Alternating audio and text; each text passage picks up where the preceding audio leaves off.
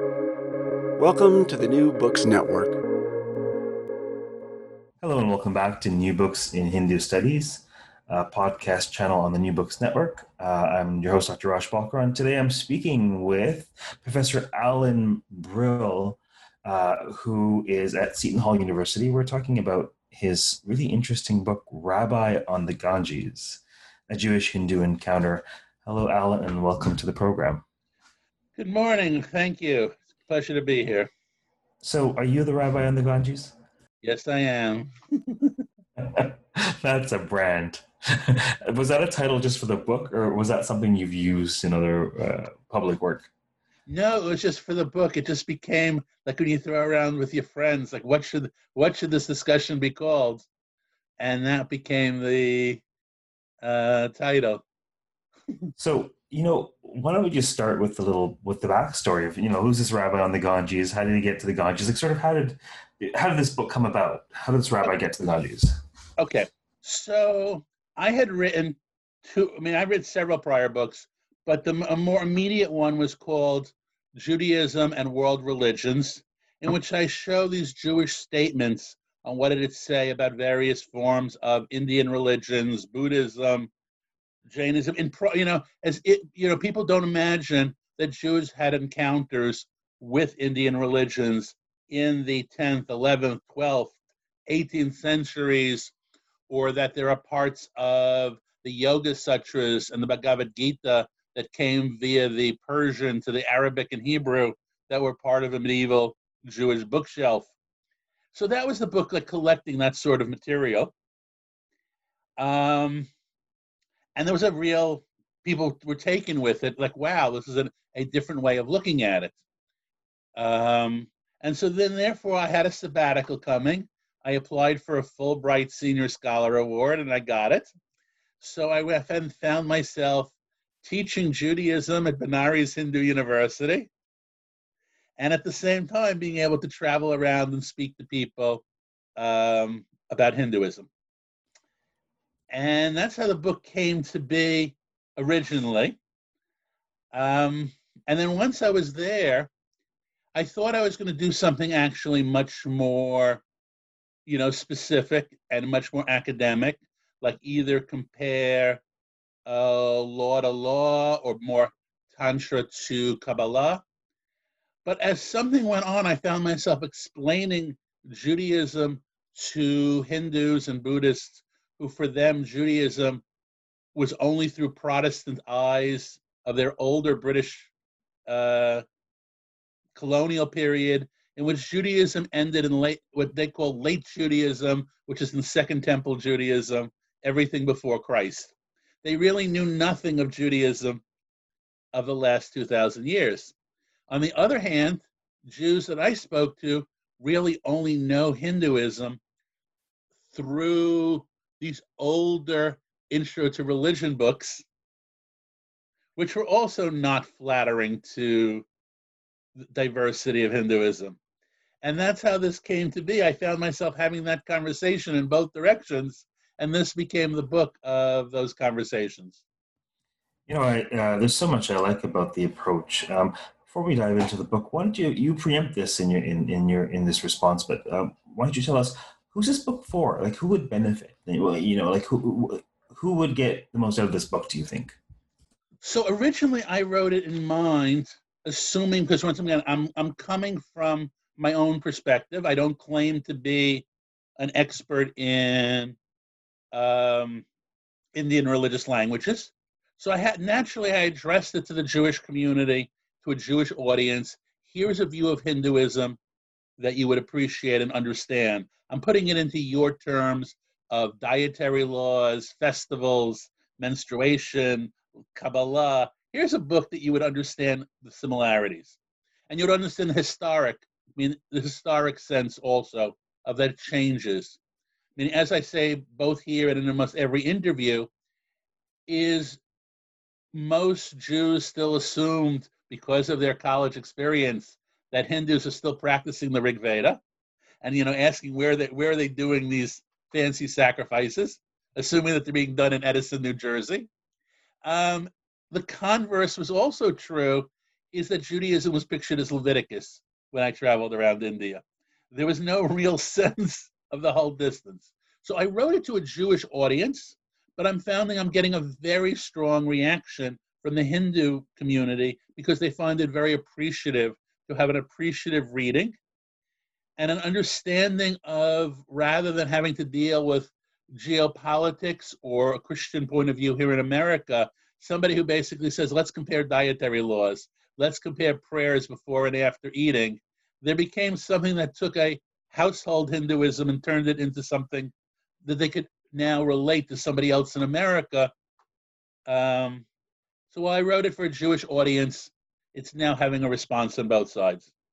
I'm really not surprised that thank you for fleshing that out. That was my sort of assumption. That was sort of clear to me reading the book, but nevertheless, there's so much in there and the way in which it's presented that's, I think, useful for comparatives, for scholars of Hinduism, for Hindus. There's something about the way in which you present it that's fresh, and you sort of defamiliarize certain things and refamiliarize them in a different way. And there's something in your mode of sort of cultural translation that actually helps us, for me anyways, to see the thing you're translating more clearly, if that makes sense.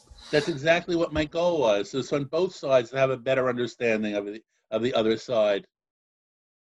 So tell us that you said you had a reaction, a response from the Hindu community. Can you tell us a bit about that? What do you mean by that?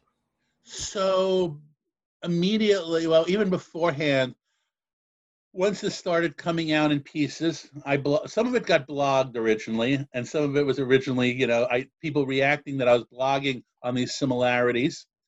And I have thousands of readers on my blog, so I got an immediate sense that I'm working on this project. But I've spoken in places like Edison, New Jersey. I was covered in the local Hindu paper. Or the best one is when I spoke at Harvard. It was an extracurricular talk in which both Jews and Hindus showed up to hear me speak on this comparison.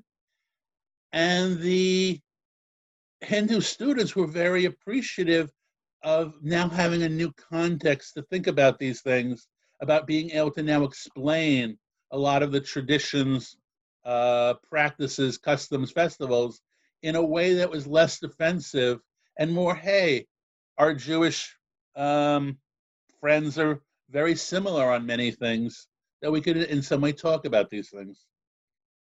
What were the particular points of comparison that you highlight in chapters of your book? So the points that I actually, one, I talk about the fact that Hinduism is diverse, and that's usually not done. People usually make one focus or one text. Here I'm saying, understand that almost any, first of all, that Hinduism is broken up of Shaivism, Vaishnavites, and all sorts of other Smarta, all sorts of different groups that are out there. There is no one thing.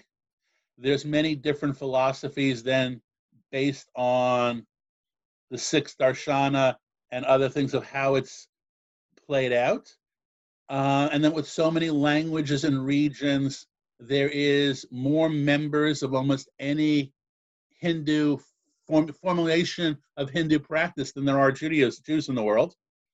They'll understand that diversity was one of the basic things to get across. So therefore, I then covered the 6 basic philosophies.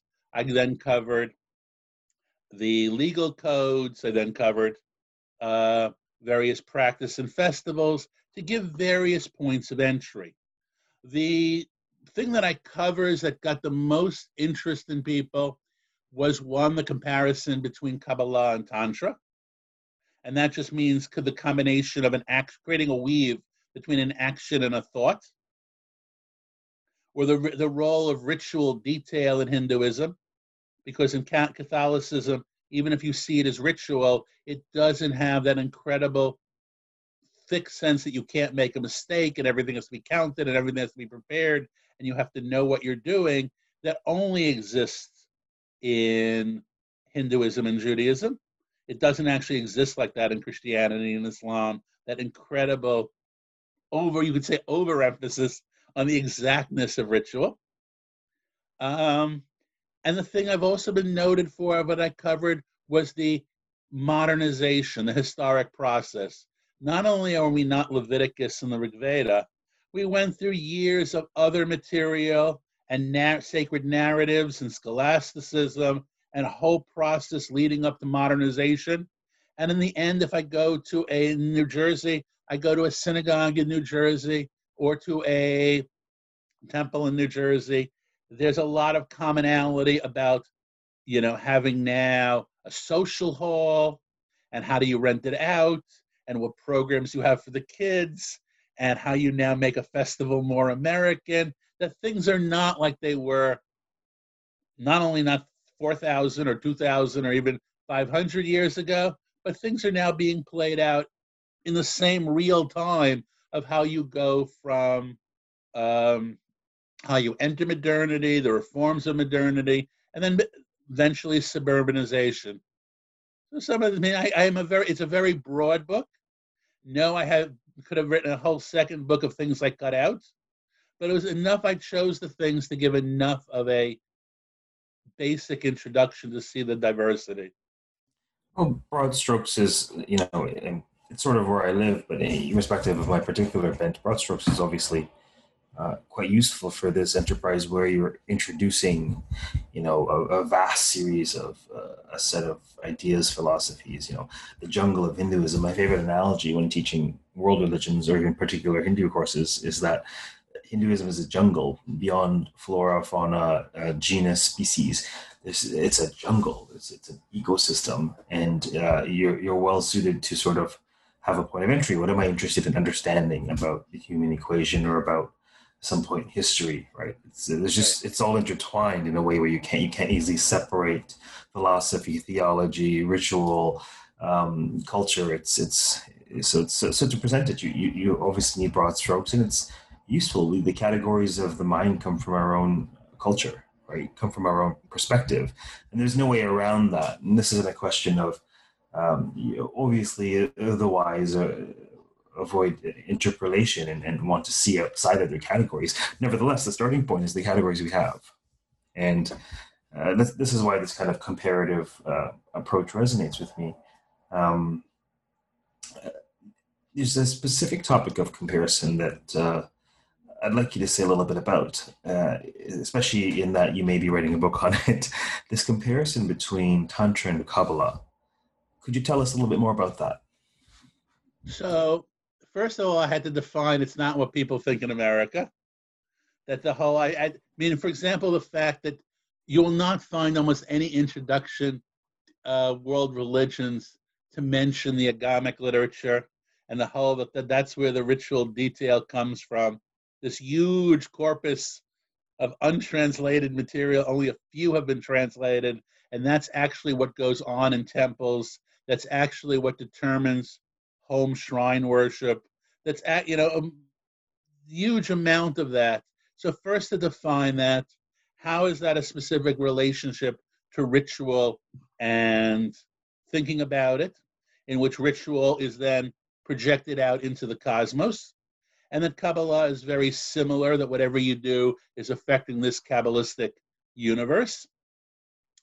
And then I went into more of the specifics of how it plays out in terms of creating similarities, not just the general cosmology, but even, for example, in Kabbalah, the short version, the layified version of Kabbalistic intentions would be, I do this to unify the Shekhinah and the Holy One, blessed be He. I do it to unify the feminine in the universe with the male in the universe. And that jumps out immediately to the unification of Shakti and Shiva as a way of doing ritual. I give a few more, more technical cases in which you are then maintaining the cosmos, pointing out such things that, certain concepts of ritual as world maintaining, not as salvation giving or anything else, but as world maintaining. And then in terms of the visualizations, we then get to, why comparing some yantras to Kabbalah in terms of why the pictures that work that way. I actually gave a talk at the last AAR, the American Academy of Religion, back in November on comparing Kabbalah and Tantra to basically a Hindu scholar group. And it was very well received that I'm on the right track. And that's why I want a future project maybe now to work this out. Originally, if not for COVID, I would have been back in India this coming January for the springtime. So we'll see what's going to happen, because then I was on some level going to hear my Kabbalistic text, take them to experts in Hindu meditation and Tantra and tell me, what does this look like in your eyes type of approach, in order to hear where they see similar and difference. And then I talked about the side points of the Tantras about binding yourself in Hasidism to the Rebbe, to the Hasidic leader, and some of binding yourself to the guru.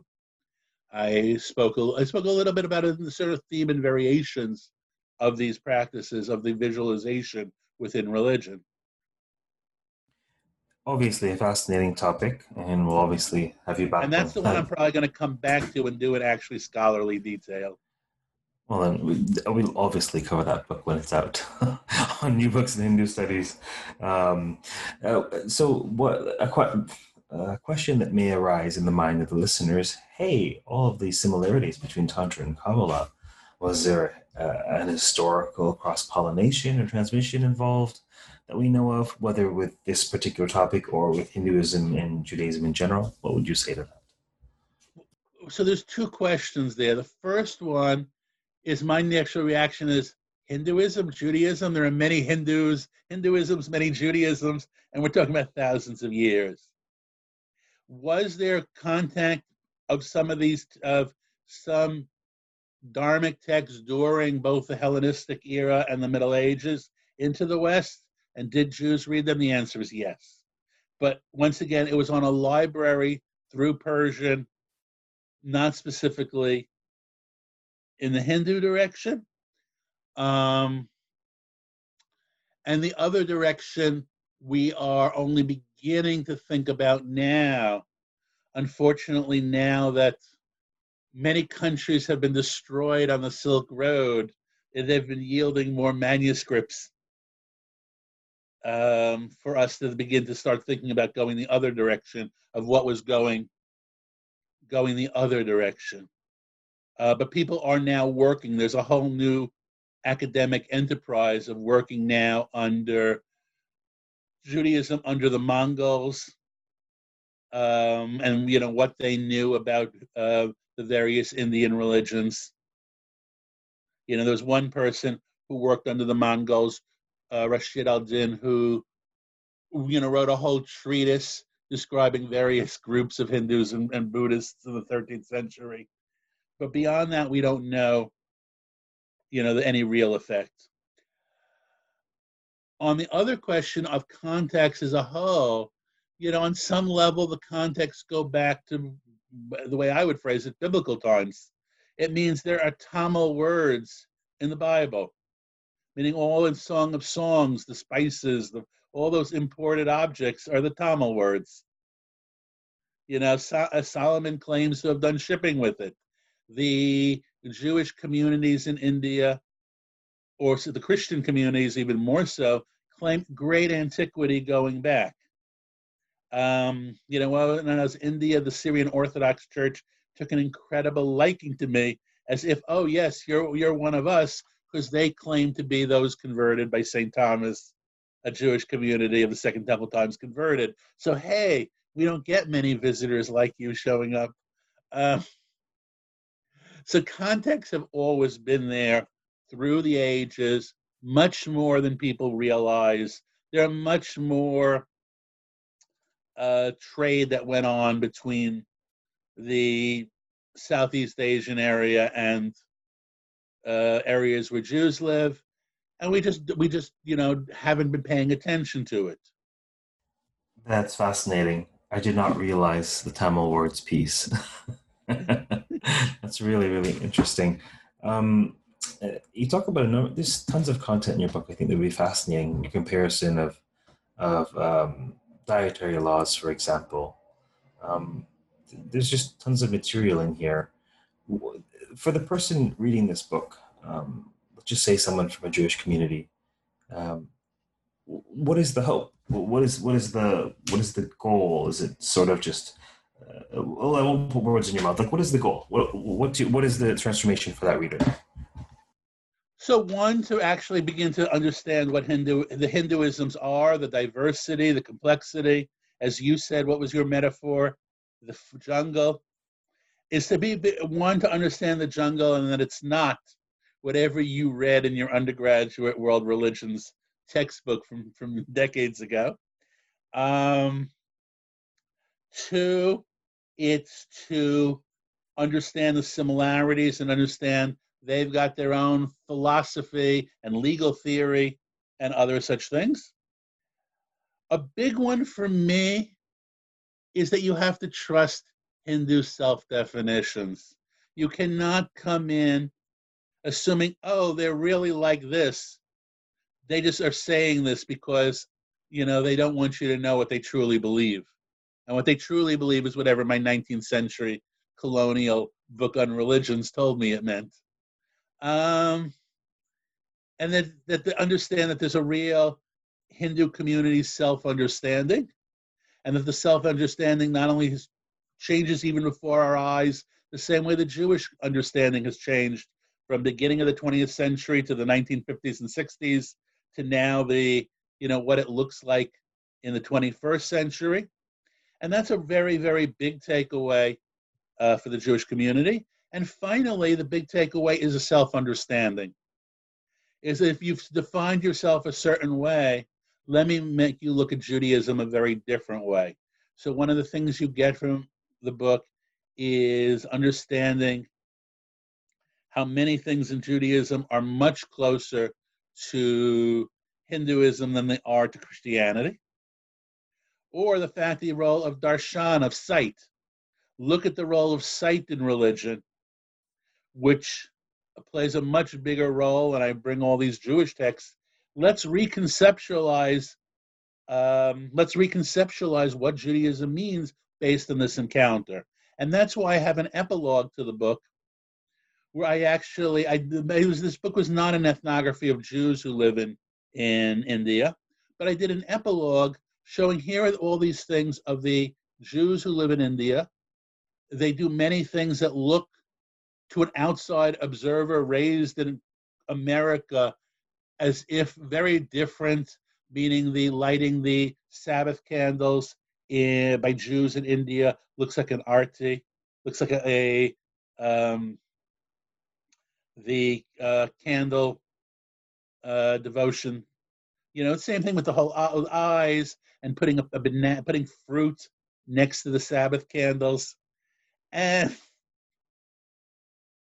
there's a whole bunch of these things that are, or the fact that they bring the Torah scrolls in the synagogue on pandals, on carts, as if it was a temple. And I basically put it on point blank that if Judaism had really developed culturally on the Ganges, it would have looked very, very different than being cultivated in Morocco or Poland. And, understand that these are not abnormalities, but this is the way you would have been if you had lived there, of then being culturally embedded. No, it's just so interesting. It's so rich trying to parse out religion from philosophy, from culture. Well, I don't. No, I know you don't. But I mean, it's just had Judaism flourished along the banks of the Ganges, I mean, that thought experiment itself, it's like, right. What I have a question about time, right? Do you ever? What of the idea of kind of Judaism has a very different conception of time or linear time versus this Hindu cyclical notion of time? Does that ever come up in your thinking? So I bring it up in the book because I then show the very unknown to American Jews, and certainly very unknown to world books and world religion, is that Judaism has this idea of cosmic cycles in which we keep going through repeating cycles, and that there's a certain path in which these cycles repeat for eon until the end of days. And that plays a role in traditional texts, which has really been pushed aside for this self-presentation in America of having this linear biblical time for whatever Judeo-Christian embeddedness, which is not completely true if I'm coming from a more Kabbalistic or a more traditional sense in which time is much more cyclical, or there is no time. You know, as Well, considered, what? oh no, please go ahead. You know, in which you could then say time doesn't matter. What only cares is about our relationship to God. Those texts do not get emphasized, and that's why I would not even know how to teach a world religion survey, because you've got to make so much difference, and I'm not sure it works that way. You know too much to teach world religions. I currently have the good fortune of teaching undergraduates at the University of Calgary. It's a second year course. It's a survey course of sorts on perspectives on the afterlife, death and the afterlife. Mm-hmm. And one of the slides in my introductory lesson is called "The Conceit of World Religions." Obviously, you know, it's a useful conceit on some level. Nevertheless, I mean, what are the world religions? Who decides what the religions? How do we teach them? And obviously, it's an artificial enterprise that has to be a stepping stone to deeper understanding. Mm-hmm. Please go ahead. So that becomes the death and the afterlife becomes one of the actual things I deal with in the book. For example, I open up with a quote from the 17th century Rabbi Menashe ben Israel, who basically says, reincarnation is one of the fundamental principles of Judaism. We are going to keep coming back in reincarnation in endless cycles. And I pair that off with many contemporary Hindu statements that say we don't give much thought to the afterlife. It's all about how you live here in this world. To say, let's not essentialize it like that. I mean, I open a chapter like that, and then I talk about the Jewish views of reincarnation and afterlife and say, however, none of this carried over into American Jewry. That really got pushed away in the process of becoming American, suburban, Judeo-Christian, or whatever else. They pushed away all these elements.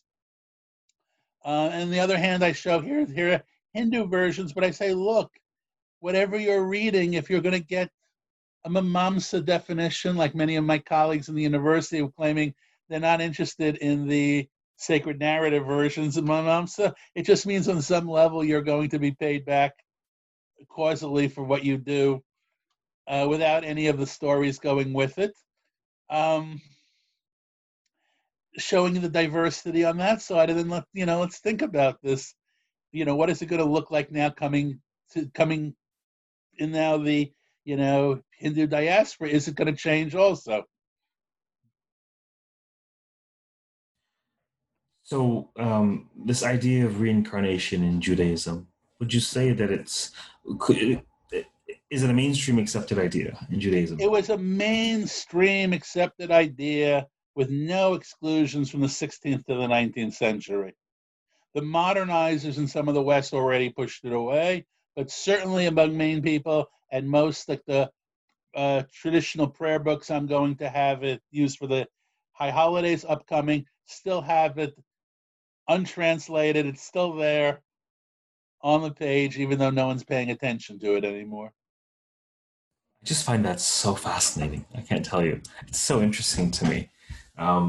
For a number of reasons. Well, one is for the reasons because the ways in which we teach world religions, right? The ways in which we understand the structural opposition of the Abrahamic worldview and the Indic worldview, and there's great utility, I think, in thinking along those lines. But then Jews believed in reincarnation wholesale for the 16th and 19th century. Who knows that, right? Like. There's a lot of texture that's lost in grappling with these religions, obviously. what? So But I mean, anything? then becomes the point, and part of the goal is let's now encourage people, to now make a real comparison. When you get up past the essentializing and the big generalizations, let's go, take a Hindu and Jewish text from the 18th century that doesn't have the modernizations of the 19th century yet. Let's compare two of them and be much more subtle in our comparisons to see really where the differences lie. And it's so interesting in that the text that I'm using for this course, the author talks about reincarnation beliefs among Jews, and he mentions that they're originally Kabbalistic ideas in his take. And so then you're teaching an afterlife course with students in the course who may be Jewish, who may be like, what are you talking about? We don't believe that. And then there's this added layer, right, of, well, what do Jews believe now? And so it's such an interesting endeavor, right? Like, is our goal to help people understand what's happening on the ground? Is our goal to help people understand the history of ideas? Are they mutually exclusive? There's a lot of intrigues in trying to teach undergrads about world religions and the history of world religions when it affronts their particular belief system or understanding in the moment. Right. So therefore, the question is, what is on the ground? Certainly, you should cover the not just the modernization, as if we're just going to do 1900, but even the contemporaryization, the suburbanization, secondary suburbanizations, because that's really gives them an insight of the process of how religion plays itself out. But at the same time, you're still giving some of the core beliefs, core text. You're not just going to do, how do you do, a blood drive if you're not a sociologist, you're not going to do how do you do a blood drive in a Hindu temple. You're actually going to do some of the more classic, material of how we got to that point.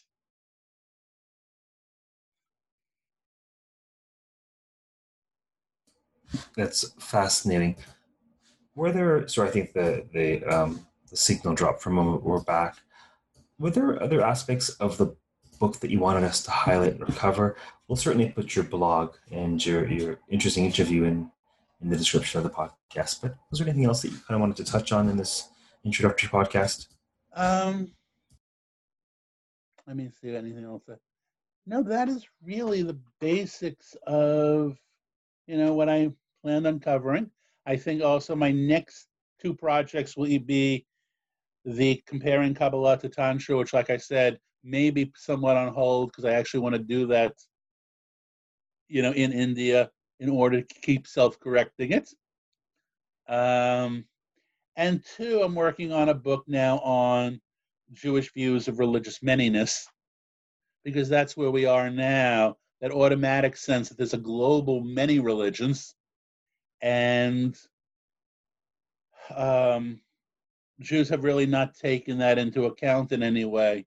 This fact that we're always now seeing that there's many, many in the world, and Jews are now attending interfaith events in which there could be 12 or 25 faiths, depending on what country you're in, with no real sense that there may be near 9,000 active religions in the world.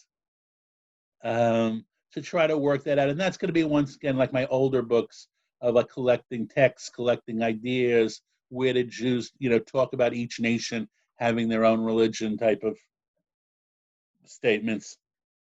So that's the one I'm doing here safely from my computer under COVID. Great, that's wonderful. We'll have to have you back on the program when you're finished the current work. Certainly when you're comparing Tantra to Kabbalah, that would be really fascinating. It's been great speaking with you today. Thank you very much for appearing on the podcast. It's been a pleasure to be here. So for those of you listening, we've, of course, been talking about Rabbi on the Ganges, a Jewish-Hindu encounter by Professor Alan Brill. Until next time, keep listening, keep reading, and keep thinking about comparative religion.